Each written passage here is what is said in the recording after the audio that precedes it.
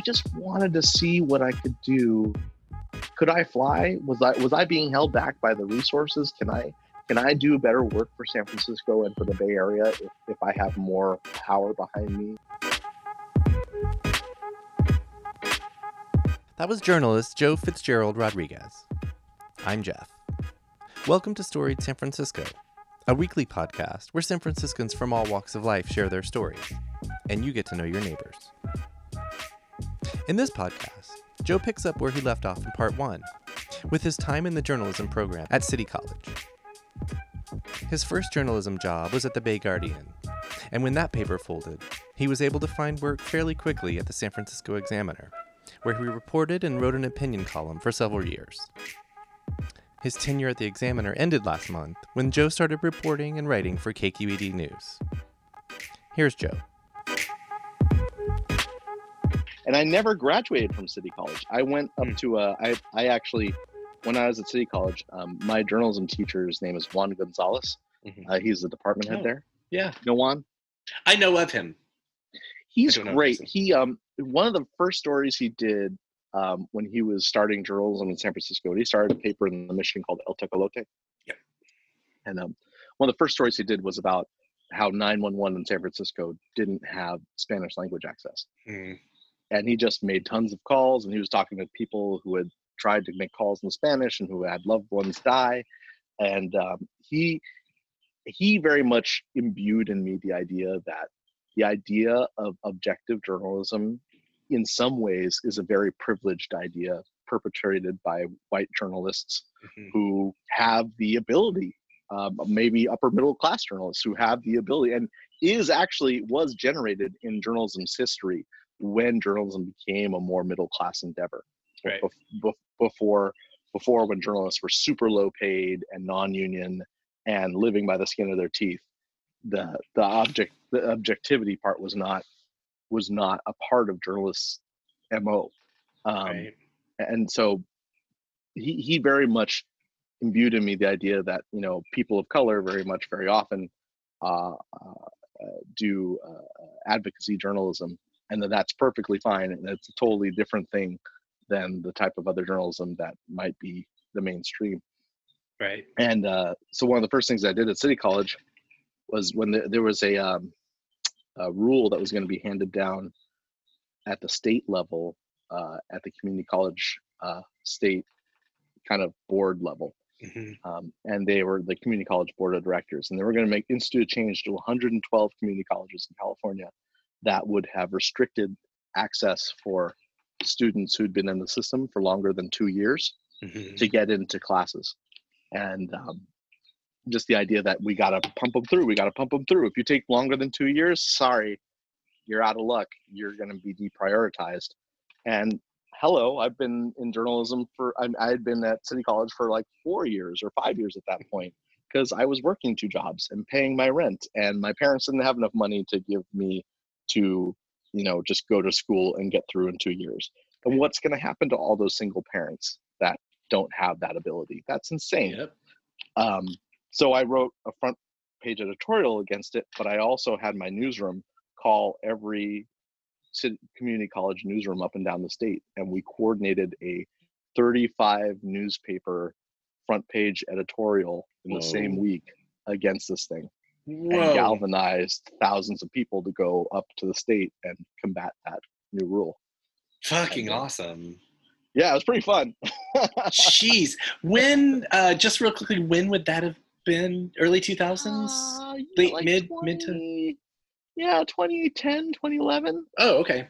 I never graduated college. I didn't I transferred to state, and I never graduated state. I got hired in journalism before ever graduating. And wow. I could give 2 flying fucks. Yeah. I was in school a very long time. I've learned a lot of things. I don't think I need a badge or a piece of paper to say you're a journalist. But that was actually the moment that I met my most key journalism mentor, because when I spoke to the Board of Governors, I was telling them how I had, mentors at the San Francisco Chronicle and the Bay Guardian and elsewhere. And I had some people that I was talking to from those places, but they weren't like super involved. And higher education reporter with the San Francisco Chronicle, Nanette Asimov, heard my speech. She stopped me and she gave me her card and said, "Hey, I'd like to help journalism mentees, and I want to teach you the ropes. And I was really moved by what you said, and let me help you." And she was super hands-on, really hands-on, and she schooled me. And Okay. if it weren't for organizing those protests and going up there and speaking, and I would never have met Nanette, and Nanette never would have set me up for success.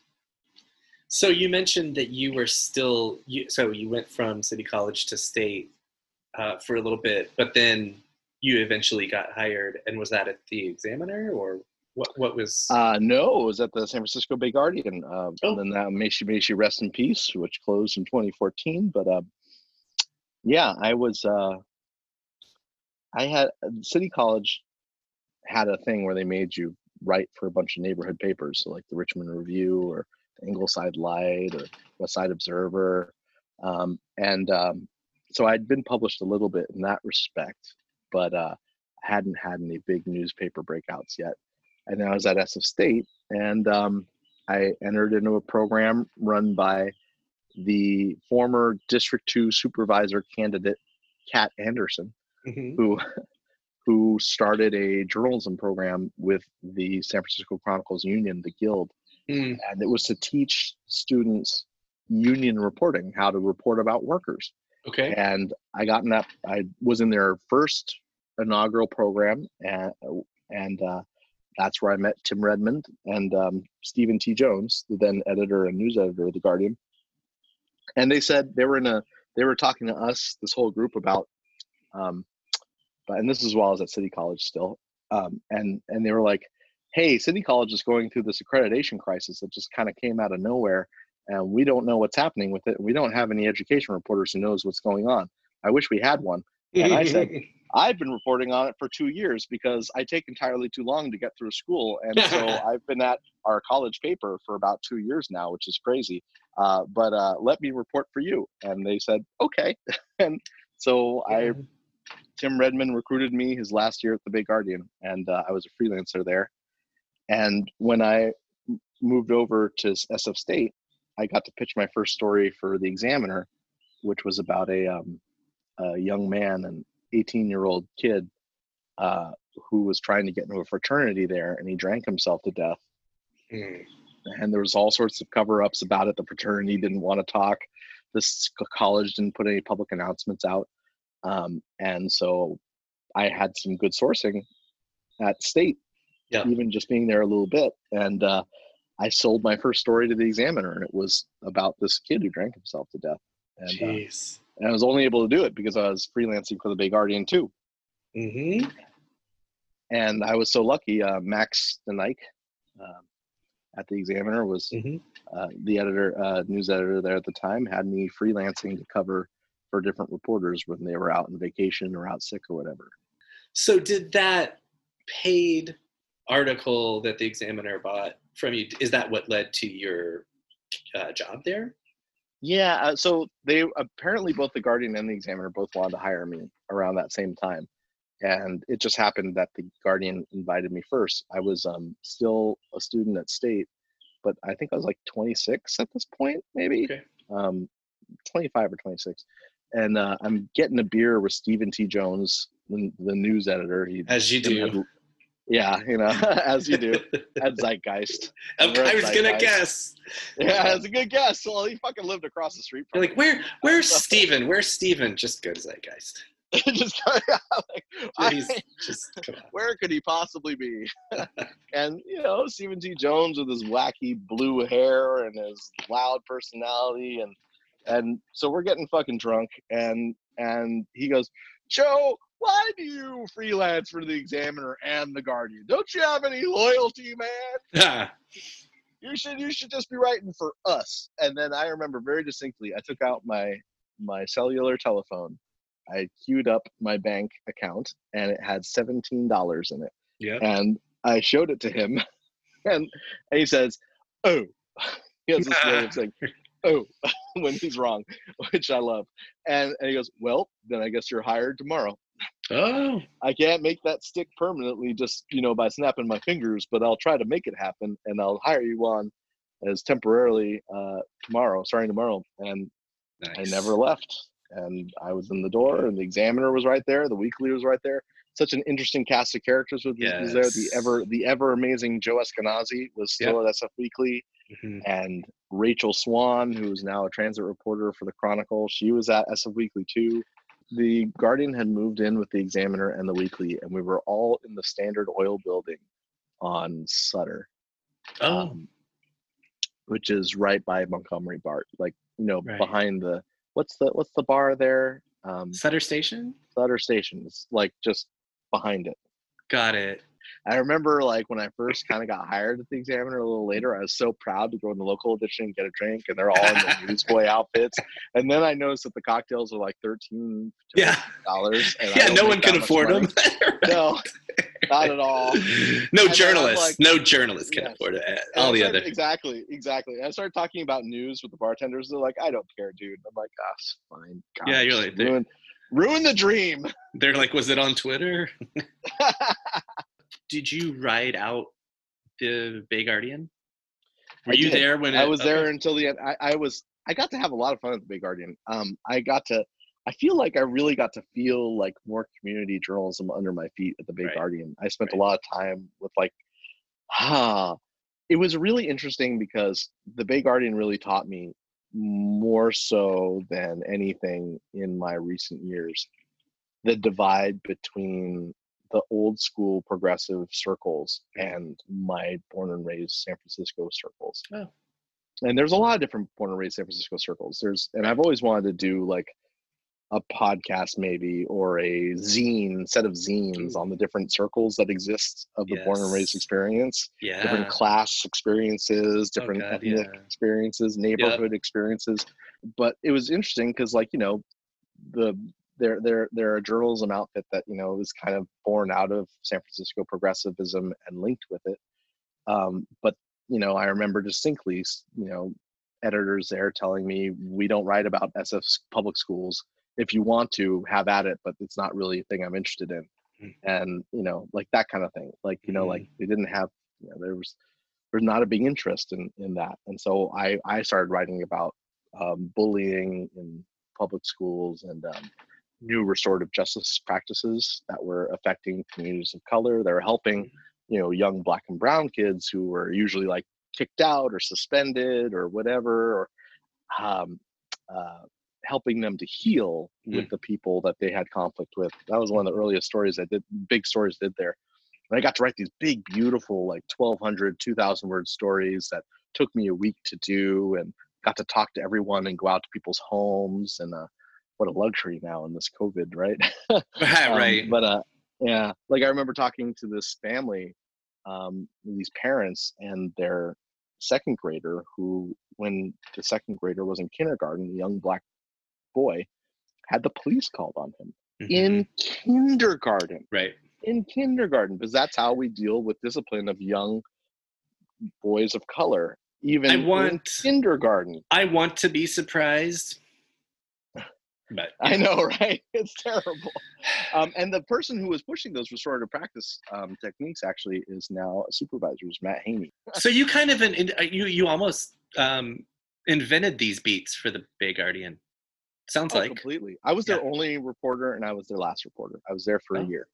I was the San Francisco Bay Guardian's last reporter hire, and I was the last reporter there at all.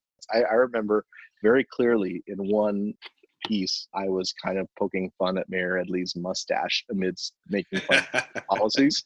And Markey pulls me aside and says, "Joe, don't make fun of the mayor's mustache. You don't know who's it. Don't say people don't find it attractive."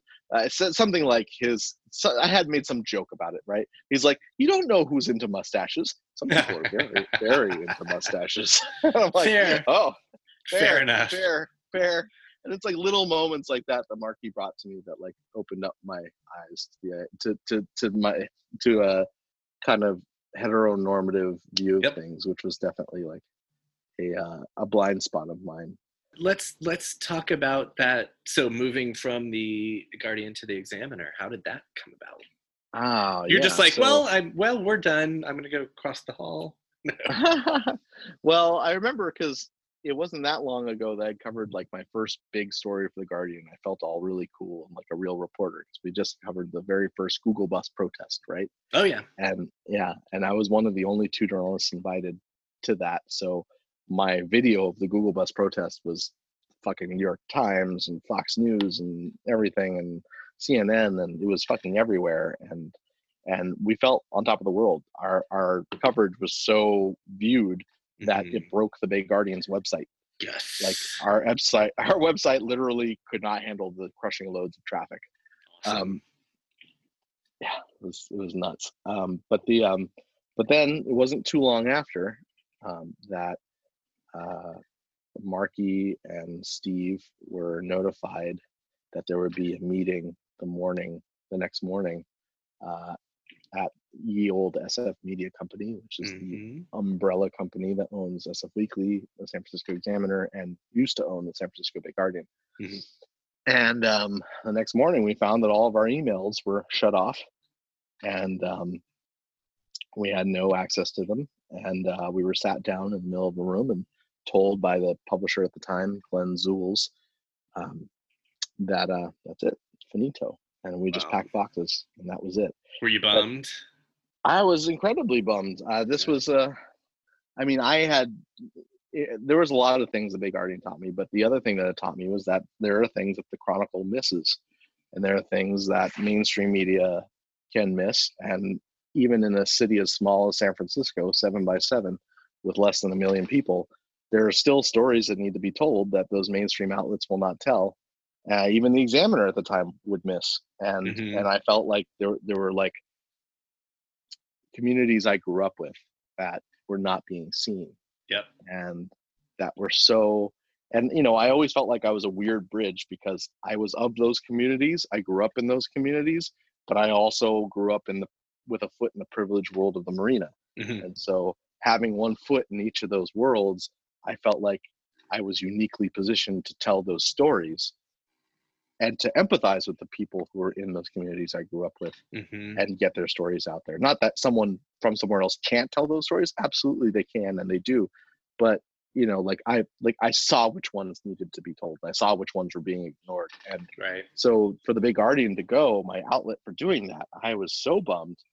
But then immediately after, the editor of the Examiner, Michael Howerton, invited me into his office, me and Emma Silvers, who was the music editor, and gave us both jobs, or offered us both jobs. Yeah. He offered me a job at the Examiner with the idea that I would become a columnist and kind of carry on the Bay Guardian's ethos in that column, which is why I started calling it On Guard, and to honor the Guardian. And then Emma Silvers was SF Weekly, joined the SF Weekly. All the communities I grew up in were taking Muni everywhere. Like that's just what I grew up with. Everyone took Muni. And so when I got to the transit beat, everyone wrote about BART. And there's a really good reason you write about BART in the Bay Area.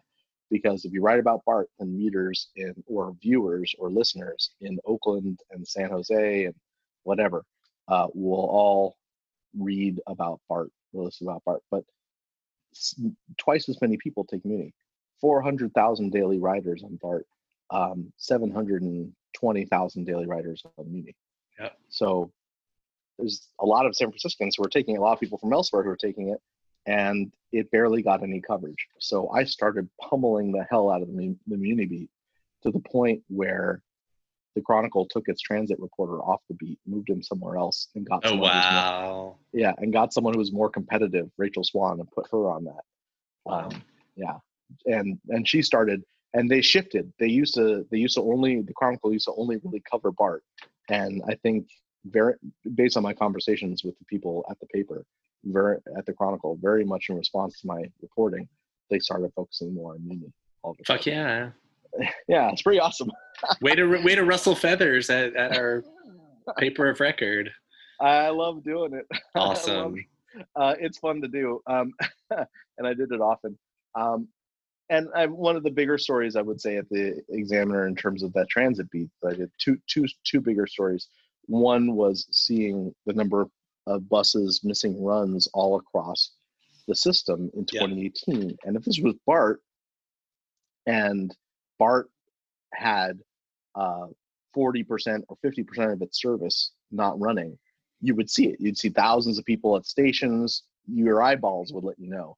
Yep. But because Muni's so dispersed, the 5 Fulton's not running right, the 43 Masonic's not running right, the 28's not running right, the 29's not running right. All these lines, and everyone thinks, oh, it's just my route today.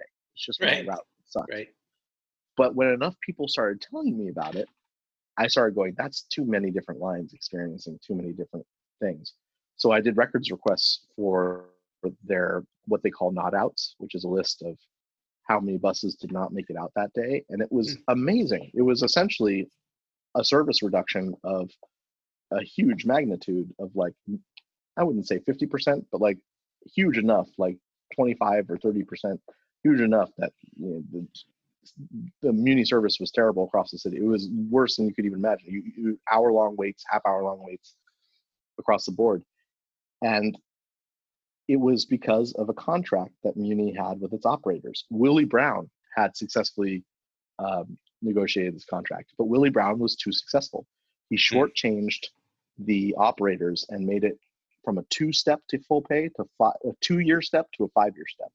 And their pay was far lower. So all the drivers were learning to drive from Muni, taking their Class B licenses and going to drive Google buses. Wow. Just getting the hell out of Dodge. And we didn't have enough bus drivers. And did you already know that part of it? That they were going to Google buses? I knew a bit about it because a year before I had written a story about how the operators were not happy with the contract. And one operator, who was like a guy who lived out in the Bayview in a multi-generational house, was like, yeah, I can't afford to buy my daughter a birthday cake this year. Jeez. And I don't know what to do. I barely have enough money to keep food on her plate normally. And so I knew that something was wrong with that contract. I knew operators were leaving. And that was in 2016 when I first wrote that story. And then it wasn't until 2018 that we started seeing the effects of that contract manifest. Right. And that's when the buses started not showing up. And then it wasn't until 2019 that the operators were able to successfully negotiate for a better contract. And they only did it because the city, the budget legislative analyst, reconstructed my work. They took all my research, they took all the leads that I found, and they, with their bigger resources team, set into it for months and found out how many operators were leaving, how many of them went and drove Google buses and went elsewhere with our knowledge that we gave them, just how terrible the service has been and it was even worse than what I had found because they found more details, and it was devastating. And so the city said, fuck it, give them everything they want, and basically gave Muni operators the rosiest contract you ever saw. And so hopefully when this pandemic is over and Muni service is restored, we're going to see those levels come back to levels we haven't seen before, largely because of all those changes and that 2018 story. I, for one, want to thank you because I do think you're an excellent reporter, and I don't think that's going to change.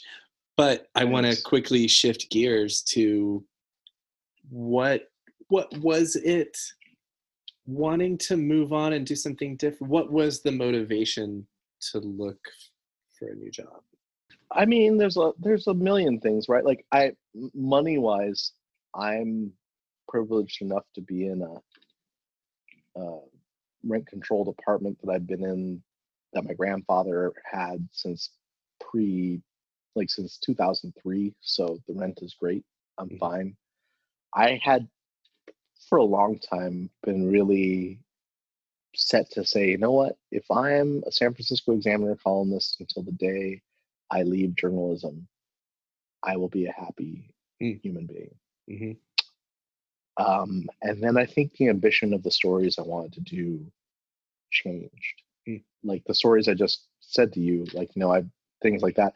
Before I left the Examiner, I was doing an investigation into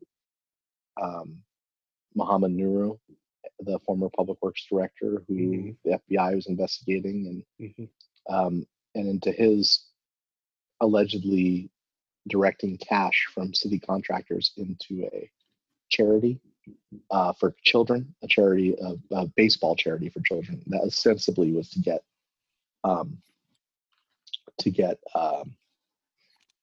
baseball mitts and bats into the hands of kids, but instead it was used to get city contractors to give them money into the charity, and then for Nick Bovis from Lefty O'Doul's to put on the restaurant Lefty O'Doul's to put on lavish parties for city workers. Right. Like that's not a baseball charity in action. And in order to do that story at the Examiner, I had to work 2 or 3 weekends straight through. Mm. I had to work nights. I had to work mornings, early mornings. I had to do regular daily reporting in the middle of all of that.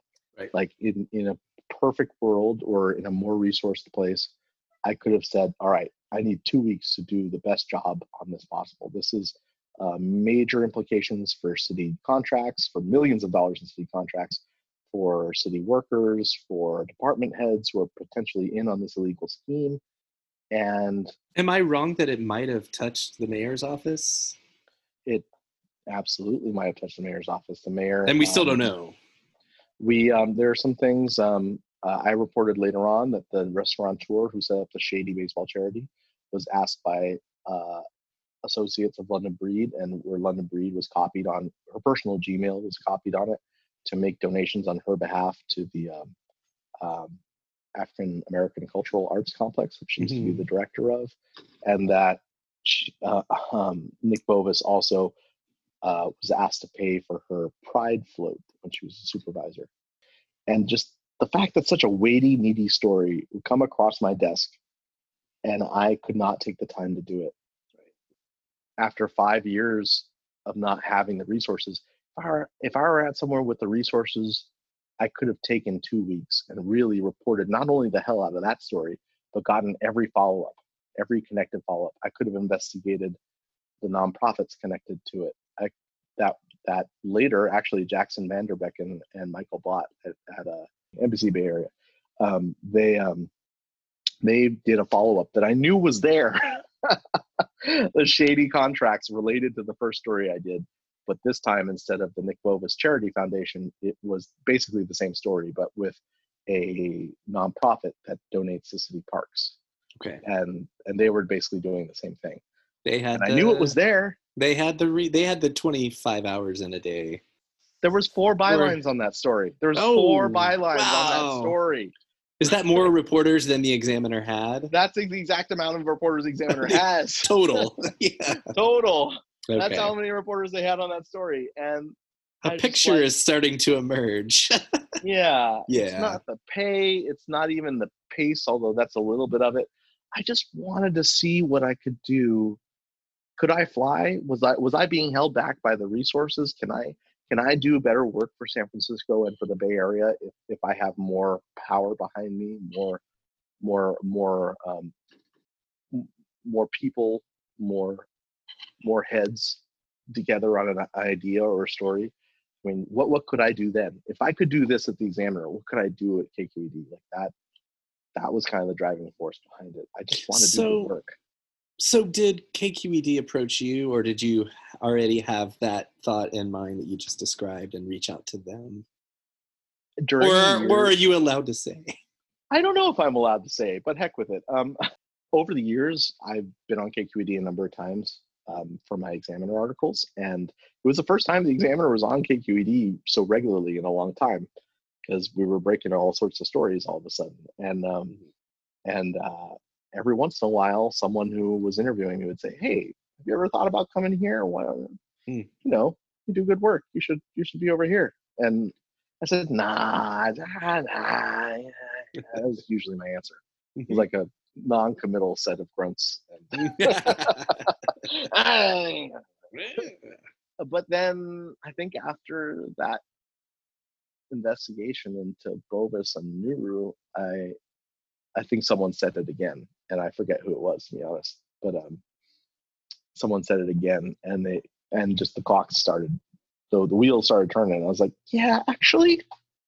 This time I said, yeah, actually. So what are you doing at KQED? By the time this is out, I will officially be a online producer And basically that means a weekend online producer. So I'm working weekends. I'm kind of taking my one-man band ethos, and I'm going to work with like a small crew of weekend people who report the hell out of stories and basically are KQED on the weekends and during the week leading up to the weekends. And I'm going to be writing. I'm going to be writing, and I'm going to be doing some social media stuff as well. So, you'll see me on Twitter going, "Hey, have you been unable to pay your rent during the COVID-19 pandemic? Are you worried what will happen once the eviction freeze is over? Come talk to us at KQED, be a source, that kind of thing." And then I'll also be writing up stories on the weekend. We have so much good stuff. I think we should probably wrap up, but before we do, I want to get so our theme this season, we're in our third season, our theme this season is love letters to the city. I happen to think that your work speaks for itself, and your work is your love letter to the city. I appreciate that. Is that accurate? And is there more? If you were asked, Joe, here's a piece of paper and a pen, write your love letter to San Francisco. I guess my love letter to San Francisco, I kind of wrote it in my end piece, and maybe I'll borrow it a little bit. A lot of people will tell you it's about the people and the community, but my love letter to San Francisco has always been being a bullhorn for the community, like to the best of my ability, to saying there are some people that need a voice elevated, and trying to help them elevate it. And I often think of Harvey Milk's bullhorn. I know that there's some chatter that and some people who were there say that it was only used a few times, but I still think it's a very powerful, iconic image, Harvey with that bullhorn. And I mean, that's what he was doing, was elevating the voice of his community. And I try to do that. Like my focus as a reporter has really been the transit that I know that the communities I grew up with depend on every day. Chinatown and the Asian communities all throughout San Francisco, who are often ignored by mainstream media, and who exist in a bifurcated media landscape with Chinese language newspapers and alternate language newspapers, and bringing their concerns into the English-speaking world. Communities of color, brown and black communities who see their culture erased. I mean, hell, I even wrote about hat collectors in that world, and I think that was great. That was really fun. And and police. I'm not an every week police writer, but when police work touches on the community, like the death of Alex Nieto, who was a young man shot on Bernal Heights Hill, who was a high school classmate of mine, like being able to try to tell that story, not from the outside looking in, but as a member of that community, trying to explain it to everyone else.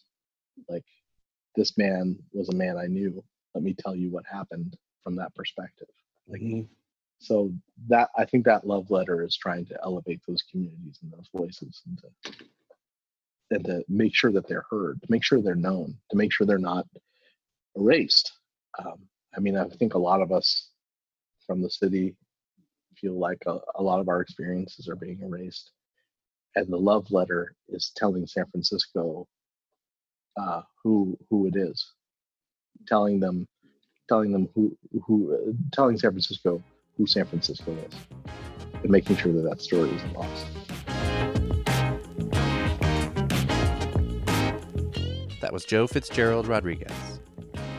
Join us next week when we'll get to know Fleetwood owner Nico Schwieterman. Music for Storied San Francisco is by Otis McDonald. Photography is by Michelle Kilfeather. The show is hosted and produced by me, Jeff Hunt. Our website is storiedsf.com, where you can browse more than 100 episodes and help support us by buying merch from our store.